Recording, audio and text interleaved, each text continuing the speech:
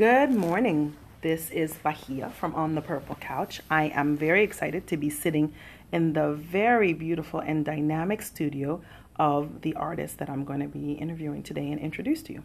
I am in her studio, which is owned by Kathy Hirsch. She's an artist and one of the dynamic artists that is situated here at Artists and Makers in Rockville. We are going to have a really good conversation and talk about her work. She has a beautiful smile.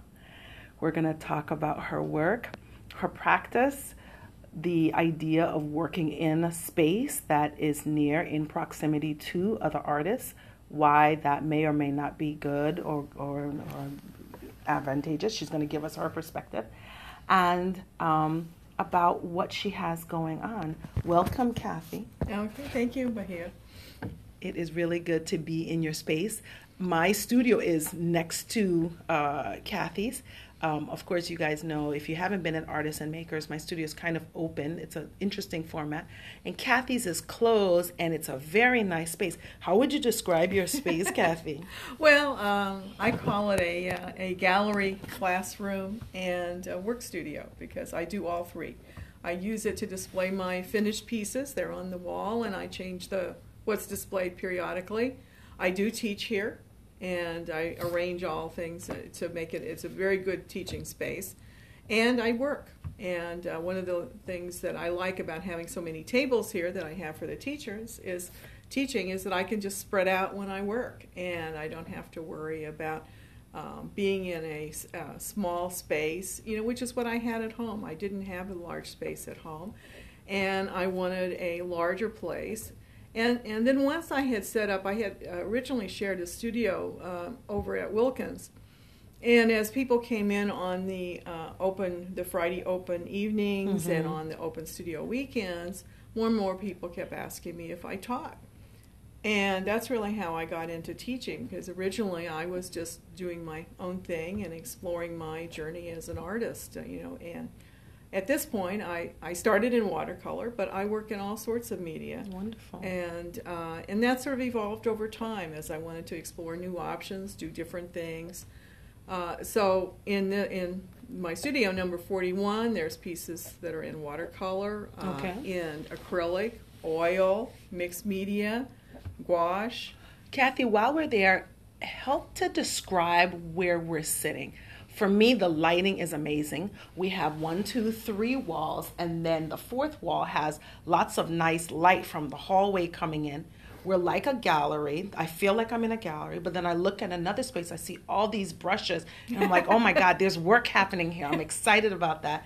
Then I see tables, I see pillows. Describe for the podcast audience, what are we looking at? Where are we sitting?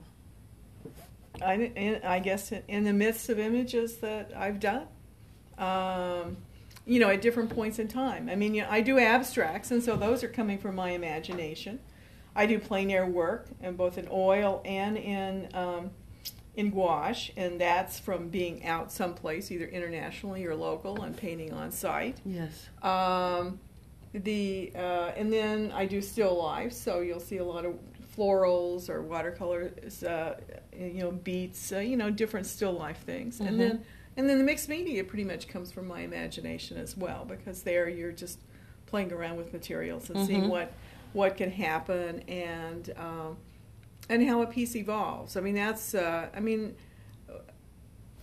it's magic when a piece is working and when you're working on it, and you lose track of time and things just go well. And then of course there are lots of times when things don't go well, and you get totally frustrated. You say, I had this image, and then, oh gosh, this is so ugly, and all of that, and then you just try and take a breath, step back, and then come back again, and work on it. I've had some ideas that I worked on, didn't work. Gotcha. Did it again, worked on, didn't work. Yes. And then eventually you get a nice piece out of it, and then people come in and say, oh, I love that piece, and that's sort of all part of the reward. That's what's nice about being in this space here, because if I were home, well, my husband would give me appreciative comments and all of that and stuff, but here we have other artists, we have the visitors, people come in, they give you comments. Not all of them are raves. Some of them say, well, I don't know about that one or something like that. We'll get into that a little bit more. But you get comments on it. You get ideas. And then, of course, you share a lot of info with people. Yeah. And all. Let me stop you a little bit. I want to get back to the environment, okay. space. I want to talk about the environment. The lighting, your back walls are all white. The tables are black. Right. The floors are also white. Did you have a say in the spacing layout? And I want to stick to design and layout where we're sitting. Oh, okay, sure. Well, originally, Judith had planned for this space to be 2 studios. I was looking for a big studio where I could both display a lot of work as well as teach a good number of students. And when I saw this space, there were lines on a carpet. Okay. That's all that was here.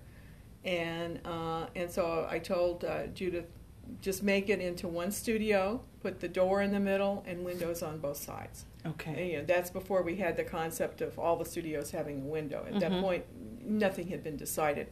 Why did you need those particular windows and so forth? I just wanted I wanted people to be able to look in. Okay. Okay, when I wasn't here. Okay. I wanted to have as much visibility and light coming in. I didn't want to be in a cocoon or a cave. Important. And light, right, energy. Exactly. Okay. And even though I don't, my other studio had outside windows, and even though I don't have any outside windows, you do not feel like you are away from the outside. That is correct. There is plenty of light coming in from the windows up by the front, and it really kind of floods the whole thing. And then Judith has such great lighting in the space that it all works. Yeah. I've done nothing in here in terms of lighting. This was all that was here. The walls were painted whatever Judith painted, which was the same white as out there. The floor is the floor. I mean, she put in a new floor. And then I just chose black for the tablecloths because I figured it would, not show up quite as much as a white would. Right. And stuff. So and then I got the black chairs for the same reason and stuff. So I didn't start out with any great design points. I just, wanted a space for showing my work, and my work is pretty colorful, and so that says that you probably want the background, walls, and everything else to be fairly neutral. Yes, and to recede. And that's one thing I love about this space is that the walls recede, that is, they step back, and the art actually greets you as you walk in the door. You have the beautiful still life, you have a lot of the oils, which almost, I'm looking at this beautiful painting, this blue and red. And are these poppies? They could be. They could be, yeah. But they're very much alive. Right. That's one of the ones that I had flowers in mind, but I just painted it. Gotcha. One day, and had a lot of energy, and it pretty much got done in a couple of sessions, and then I went back and tuned it. Beautiful. Kathy, let's talk about your training. Let's talk about what it is. How did you get to this space? How did you get to be, you've been an artist for over 20 plus years, I would imagine? Well, 2003. 2003. Tell us about your educational background, and then if that differs from your artistic background, let's get a picture of you sort of from your training point of view. Okay. Well, my academic background, I have an undergrad degree in liberal arts. I have a master's in mathematics, and originally I was planning on getting a doctorate in mathematics, but stopped short after I had a year beyond my master's. I just simply got tired of it. Okay. And then when I chose to leave graduate school, then that was at the time when computer people were hiring, and they were looking to math majors and people who could think logically. And so that's how I ended up in the computer field. So I worked in computers, not as a programmer. That was really almost too detailed for me. Okay. Was not very good at the details, but I did a lot of database design, and using my abstract thinking skills, I mean, I did a lot of design work, architectural work, worked with private and public sector clients. I ran a consulting practice for I don't know, probably for 20 plus years. In our area, in the DC area? Yeah, in the DC area. And so that's what I did. And I worked with a lot of different organizations. I had people who had worked for me for 16 years. I worked for this particular company for, 26 years? Something like that. Wonderful. And stuff. So I was very well established in that venue. But the company was going through some changes. And so they brought in new management, and they decided to take the company in a different direction. And as a result, my consulting practice was sort of reorganized out of existence. My people were moved elsewhere. I mean, I was given a place within the company, but eventually that went away as well. So I was kind of reorganized out, and this was pretty early in my mid-50s. And so I could have gone to another similar position. And in fact, I had companies calling me. But as I thought about it, I'd kind of been there, done that. And, when you're doing a job like that, when you're managing people, you're producing products and deliverables for clients, they have deadlines, it's a tough job. Mm-hmm. It's a tough job. You work a lot of hours. And you have to have that feeling in your heart that that's what you want to do. And I had that for as long as I was there. There was stuff. But when my unit went away that I'd established and I had built, with the help of a lot of really excellent people working for me, then I said, okay, well, let's step back. Right. And so then I looked for. So you can't just sort of sit on the sofa here. You're in your mid-50s. What are you going to do? And so I thought, well, let's take a couple of classes. Never had really any time to do that. So I thought, well, I took a quilting class. I took a watercolor class. I took a piano class because we have a piano that we have for my kids that wasn't being used. So I did different things. I became a master gardener. And so just sort of looking around. And I enjoyed the watercolor class, and that eventually turned into continuing with the watercolor, but also doing drawing, because I really had no artistic training up to this point. I was just going to interrupt you to be like, wait a minute. So after the liberal arts, math, working in high structure, right? Then you get into this period of your life that you reassess, and then you say, let me take a few classes. And then this another life sort of lifts up. Well, I had always had interest in art. I mean, we were always, we own art. My husband and I own art. We always are at the museums and galleries and all of that. And I think over time, that certainly has an effect on your eye and your ability to appreciate. So in a way, you're kind of training your eye with that. And what I tell my students is learning to paint is really training your eye to see. That's really what it is. I love that. And and when you see so much more, once your eyes are more educated. And so I love that. And I was doing that kind of unconsciously through all of my visits. So all these museums and things, and stuff. So anyway, so I started liking it and enjoying it and building my skills. And in the meantime, I had the gardening. I had another strong artistic expression. Gardening. Yeah. I love gardening. Yeah, exactly. It really fits in, And in fact, I just gave a talk not too long ago on using artistic concepts, design principles for garden design. Beautiful. I did that at the 209 on one of our third Saturday presentations, and I've given that same talk in one form or another to garden clubs. It goes over quite well because there's a lot of truth to it. Of course it is. And stuff. So, but you don't really know that until you have some of this artistic training and principles behind you. And then I found myself applying some of these things that I learned about focal points and framing and all of this into my garden. Yes. Not that it's a showplace, but it's probably a little bit better than it used to be anyway. We have a deer population problem in my neighborhood, we do too. So anyway, that sort of ends a lot of that. But anyway, I was taking an acrylic painting class with a lady in a class, and she said, "Well, we're not going to have a class next week because I'm doing a painting trip to Sicily." And I said, okay, this is something that I could see myself really enjoying to do, because I'd enjoyed all these art classes.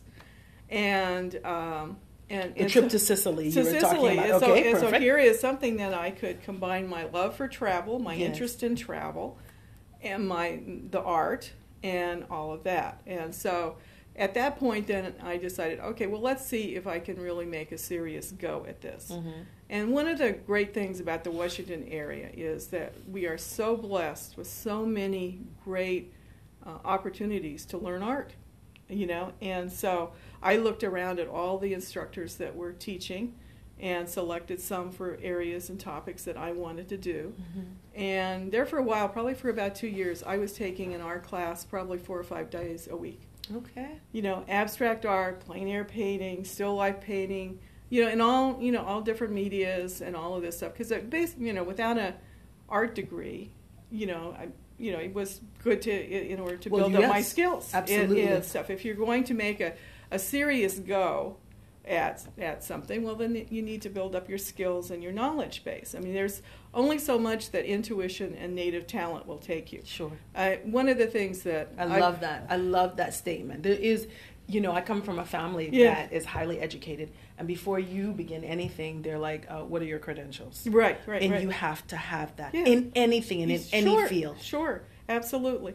And so you have to you have to build that base. Yes. You have to build that base. And so that's what I went about doing. And all along during this period, I was showing my work because I wanted to get people's reaction to it. So as soon as I found places that I could display my work, I did that. And lo and behold, my stuff started selling.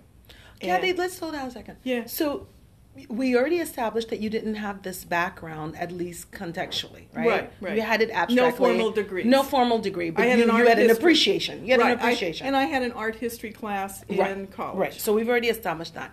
Then you take the classes, and then you start painting, and then you start selling. What was the transition like between the classes and the producing of the art? Did it come easy to you? Is that what we're saying? Well, certainly not all of the pieces came easy. Mm-hmm. Okay, I mean, but the skills. I had to learn how to draw better than I could. Yes. You know, because I talk about stick figures. That was my drawing skills, and I still wouldn't put myself up there. And I retake drawing classes periodically to keep my hand in. But one of the things that I like about painting, at least my style of painting, is that I don't do really exact things. I'm trying to get the sense of the place or the sense of something. Yes. I'm not doing a botanical drawing of a flower. I'm trying to convey a feeling for what I felt at that moment in time. Almost in a your location. eyes, what you were looking at. Right, and stuff. So things don't have to be exact.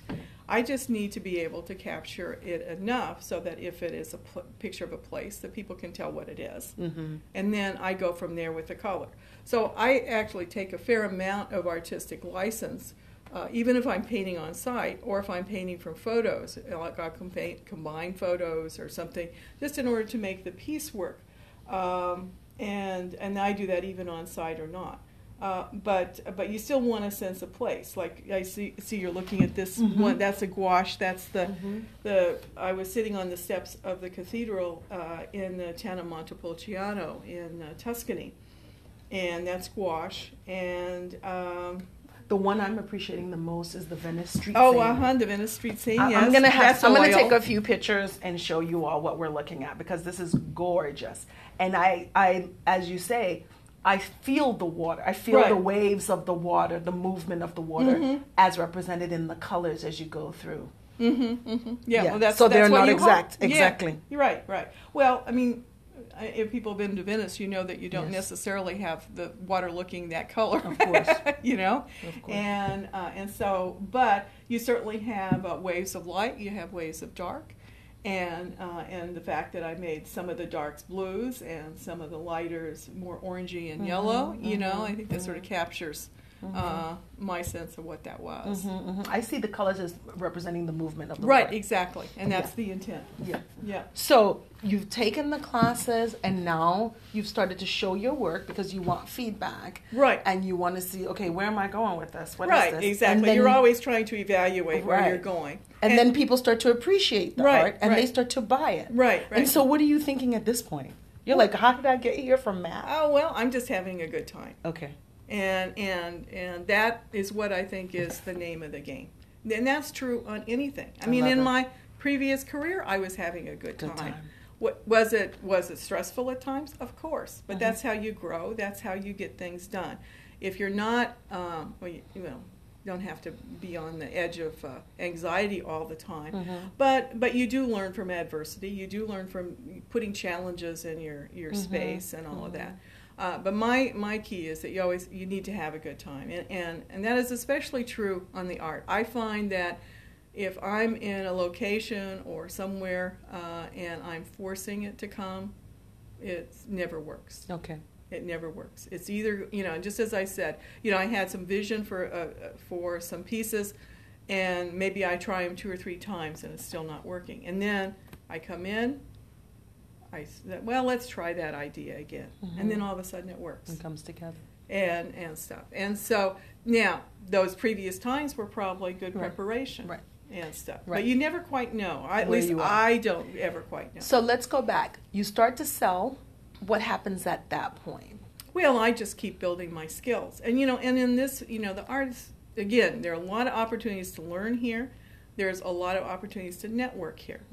And so you join a few artistic associations, you do some shows, you start making friends, you start, you know, combining efforts and doing different things. And somebody says, well, I'm going to take this class. I say, oh, that sounds good. I'll do that. That's how I got into the mixed media. People told me, oh, do this this instructor. She's absolutely fabulous.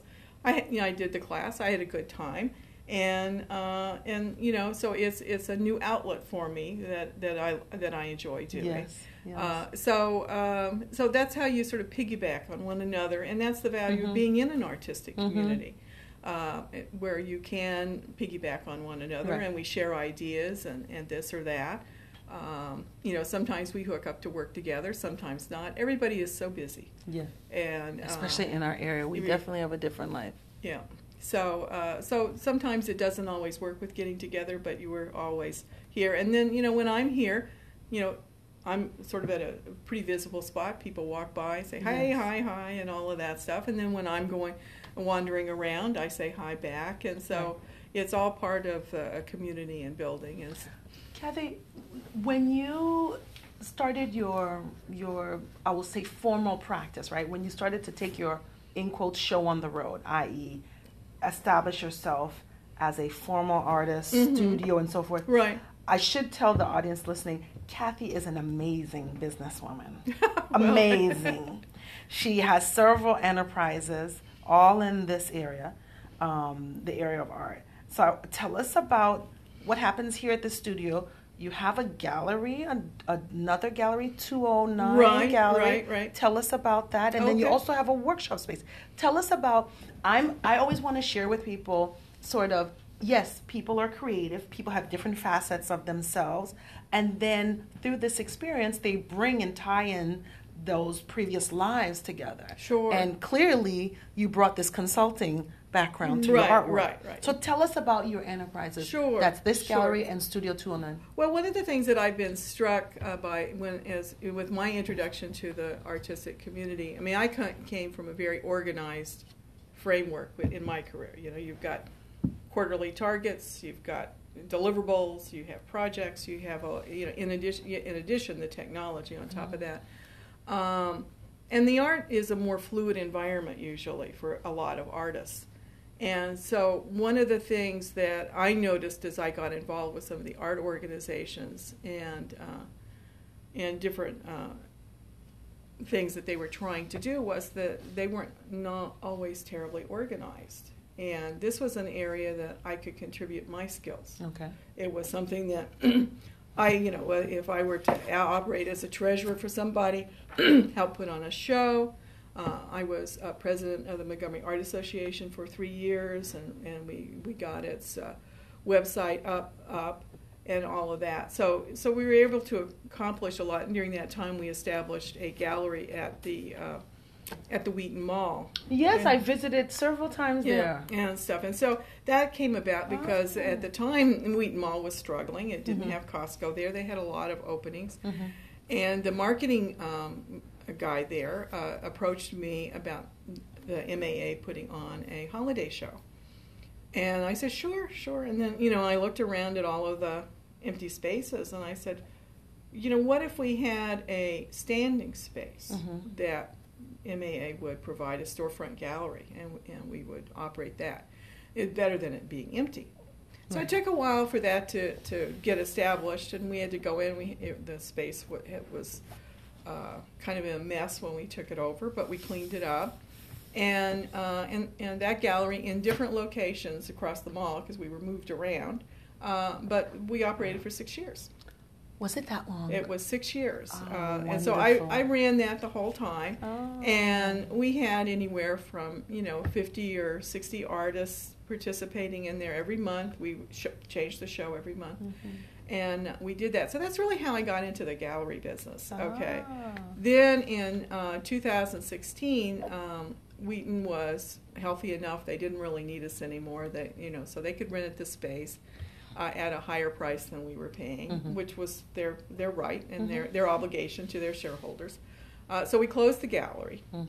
But coming from that experience, I was cognizant that there were, there are some opportunities around in this area, but not nearly enough for artists to show their work, especially emerging artists. I mean, this is a need that I think the area could use some more help with.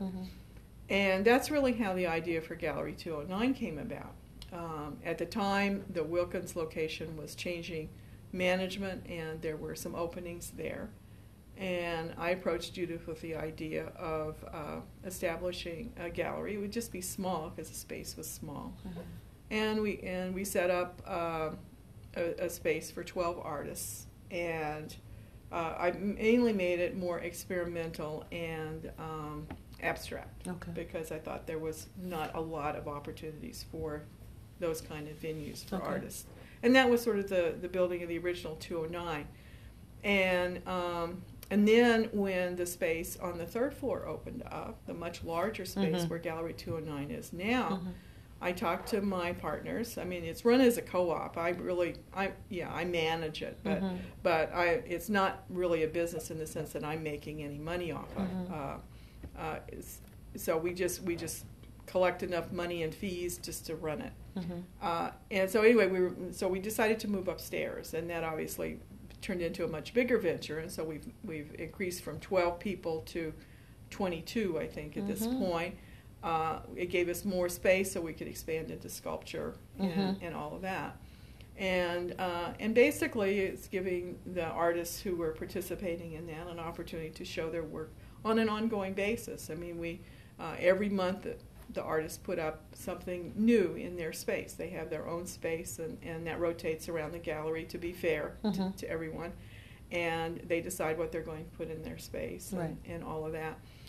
So it really grew out of making an opportunity for people to show their work. I have this space to show my work, but unless somebody can manage to have their own gallery and their own studio, then they don't have that opportunity. And so I approached people that I liked their work. I thought it deserved a wider audience, and so I asked them if they wanted to participate. And that's really how we got started with that. I got into the classroom because the person who was now the classroom is behind.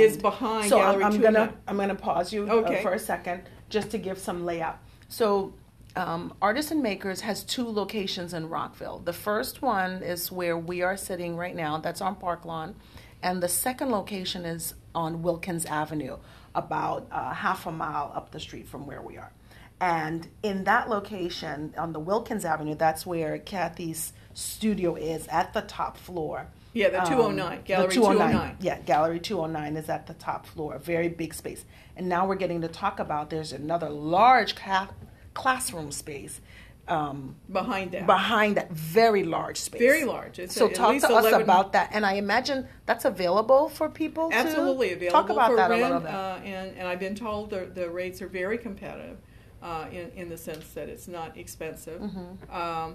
But yeah, it's at least 1,100 square feet. I have tables, I have chairs, I have easels, I've got what nobody else has in the whole area, I think, is the demo mirror. And if anybody has ever worked with a demo mirror or been in a classroom with a demo mirror, they are wonderful. What is that? Oh, what it is it allows the teacher to do a demo with it being reflected in the mirror, so that the students can sit in the audience and see. I mean, in most places, if a teacher is demoing, everybody's crowded around. Correct. And all of that stuff. A demo mirror allows the teacher to just do it there, and then the people can see what they're doing. Oh my! And then the other reason, selfishly, of course, it's over in the other location, so it's harder for me to use. But a demo mirror is one of the best ways to see what's wrong with your piece. I mean, you put it under the mirror and you look at it reflected, and you know, I need a shape, I need a color here. I mean, it's a terrific art development tool as well. But anyway, so it has a demo mirror, it has a sink, so it has a rolling stand for models and stuff. So there's so and it's equipped. It's ready. It's equipped, and that was as a result. That was there before. I mean, I added chairs and tables and the demo mirror and some of the things that I did, but a lot of that was there already.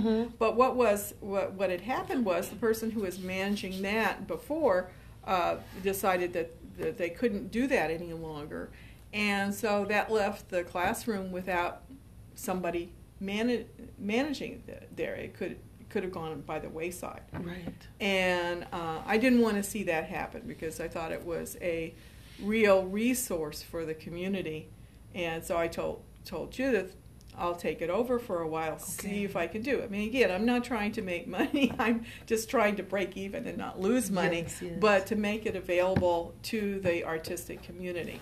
Now, funny enough, I'm on Instagram a lot, and I was on with we're chatting, posting under some pictures. There's a new art, in downtown Silver Spring, the old police station is being turned into artist space and something else I can't remember, and they just had an opening. Oh, and that's so exciting. One of the comments was, I hope that there's community teaching space. Oh, So I wonder how many people know about the studio being available for rent. I don't know. I've tried to, Judith and I try and we have pictures on the site and stuff. The way it works is that it's $300 for a day. And what that means is, like, somebody has a multi-day workshop, they can lock it up. I give them keys. Their people have access, and their stuff can stay overnight. Okay. So people don't have to clean up and then come back. So it's sort of their classroom for that. And duration. a day is an 8-hour? What is a day term? It's whatever they want to do. Got it. Okay, because Artists and Makers is a 24-hour facility, and there is a back stairway. Yes. So I try. That's right. So I try that they can, and loads of parking. And so we have people who have regular workshops there. And then what is the hourly rate for somebody who's not able to do a for commitment? 3 hours? It's $125. Okay, so we block in 3-hour intervals. Right. And you have use of the space. And you have use of the space. And you have use of the space plus the equipment that's there. Right. The sink, you can wash your brushes in there and so forth. Right. Although there is also a janitor sink that is better to use for more heavy duty stuff. Paints and things. Yeah. Okay. But there is a regular kitchen sink there with a coffee maker, and there's also a refrigerator in the closet, so people can stick lunches in there as well. That's very good. Good to know, and I hope everybody is listening to that. If you're in the DMV area, the studio, the classroom that's located at Wilkins Avenue, is really a stone's throw from the highway. So of course, the DMV is beautiful. You can get to anywhere very quickly. And this is one of the locations you can do that. It's right behind, if you will, Rockville Pike, just to give you an idea. If anybody knows where G Street Fabrics used to be, it's behind there, and it's actually where G Street Fabrics is now. So right on that same drag. Right. Kathy, give me so artists, right? Many of us are all over the place. And you are a wonderful resource because you have this background. some business principles you've used in some of these expansions and ideas. Give us 1 to 2, maybe 3 sort of business principles, ideas, concepts, just a one-off that you've Well, used. you know, this, you know, well, I don't know about that because I probably have leapt into these things without doing a business plan, without doing what the typical thing should be. Okay, I have to acknowledge that. Yes. And my personal conviction is that, you know, is to, if I produce something that is quality, you know, whether it's a gallery with quality artists, if it's a classroom with quality, and then I get the word out, then things are going to happen, and make it a success. So that's what I try to do. Some mistakes you've made? Oh, probably not doing not as much publicity as I should. Okay. Okay, that's one of the things that I usually don't do. For my own personal art, I'm terrible at getting myself out in front of doing all these submissions that you seem to have to do in order to get into all of these shows and everything. I do a few of those. I had a solo show at Brookside Gardens in January. I love Brookside Gardens. Yeah, wonderful venue. And so I do some of those, but I could do a lot more. I was in the BWS Mid-Atlantic Summer Show last year. And I entered that at the urging of my artist friends. They said, "Kathy, you should get your stuff in here." And so I did, and I was accepted. It's a very it's a very prestigious show. So I need to do more of that and more publicity on my art. I end up getting myself involved with various travel trips, doing things like the classroom and the gallery, which obviously takes up a lot of time and energy. And and I probably should, I could devote that activity time to building up my own art and my own art career. One thing I do see in Kathy's studio here at Park Lawn are a lot of items that are reflective of her work. Now, what do I mean by that? So I see pillows, I see scarves with images of your artwork. Right. So that's another business arm. Tell us a little bit about that. Well, it just seems to make sense to leverage your images. I got involved in this with cards because at the gallery in Wheaton, that was one of the top sellers were cards. We happened to be next to the Hallmark card store. I don't know if that helped, but people came in and they bought a lot of cards. They bought prints. And so I started doing cards because they did sell and they were not that hard to do and all of that. Then as I looked at, and then I built my website has been up since 2007. When I did my first solo show, which was at the Yellow Barn, I was reading on, well, what do you do when you're trying to make yourself a real artist? And they said, well, do a website and stuff. So I got a website, hired somebody to put up a website, and so I had that. And then, from there, just sort of added on. But what's happened since then, since 2007, is that there are all these marvelous opportunities for artists to use their images. I mean, all of these digital products, it's just totally phenomenal. And I explored around. I realized I needed to find a venue to produce my cards, and so I started looking around for what would be good venues to do the cards. And I chose Fine Art America, and they do the cards, they do prints, and all of that. And they have a whole suite of things that if your image is good enough, they will produce for you. Okay. So it just so once you upload the things for the cards, and then and when you look at the image online, it very conveniently over to the right shows exactly what they could produce for you. It's the cards, it's the pillows, it's the phone cases, it's the tote bags, it's all of this stuff. And so I looked at that and I said, well, gee, that image sure looks nice as a pillow. Or it looks nice as a tote bag. Well, they didn't used to do tote bags. That's the other nice thing about this website is they keep adding stuff. They didn't used to do coffee mugs. Now they do coffee mugs. Right. So anyway, so you upload your images, and that's and really the images. I have everything. Any finished painting that I have it professionally photographed. Very important. Yeah, I used to try and do it myself. I went to all of these classes about how to photograph your artwork. They say, oh, take it in the shade, take it in the sun. I mean, I did all of these things. Okay. And I could get something that was reasonably approximate. It was good enough for my website. But when I started trying to look at producing digital products using my images, they weren't good enough. I mean, basically, I could produce a very small card on Fine Art America.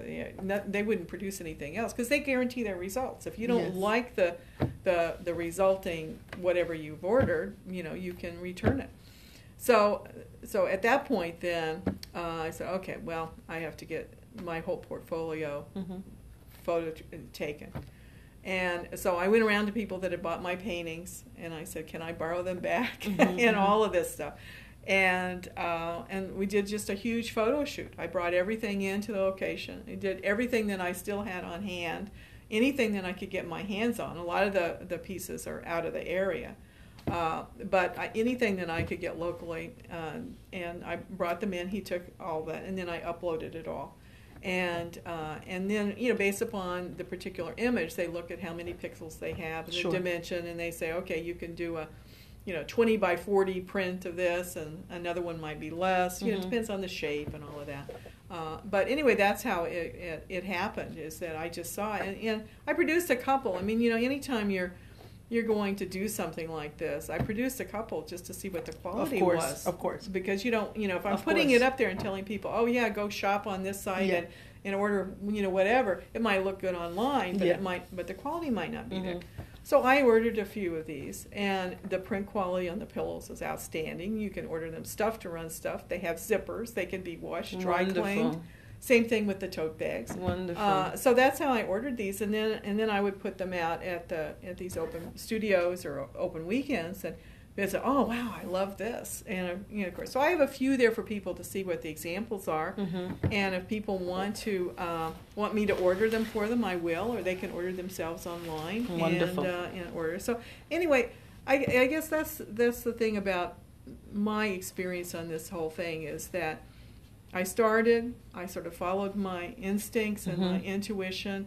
If it seemed like a good thing to do, something that I wanted to learn or something to do here or there, I just folled that. And it hasn't been charted by any means. I've just kind of followed my gut instinct and tried to have fun and try and be a good partner to the artistic community and my friends. This has been a wonderful opportunity. We're getting ready to close. This has been a really good interview. For me, I've learned so much about you, Kathy, and about your process.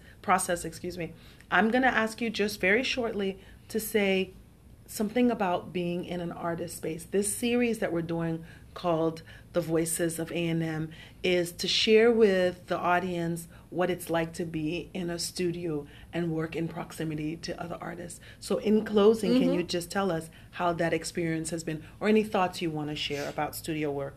Well, I just love it. I just love it. I mean, it's now. Am I always?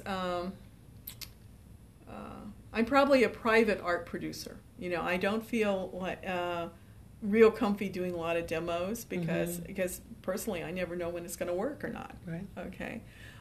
So I'm not a big demo person. And when I'm painting in the studio, I sort of like to okay, let me see, get it, and then get it to a point before. I want to put it up by the door and let everybody see it. So I'm more private that way. But at the same time, I mean, I love having the studio because I can have all my materials here. I can spread out. If I've got something that's in process, then it's there.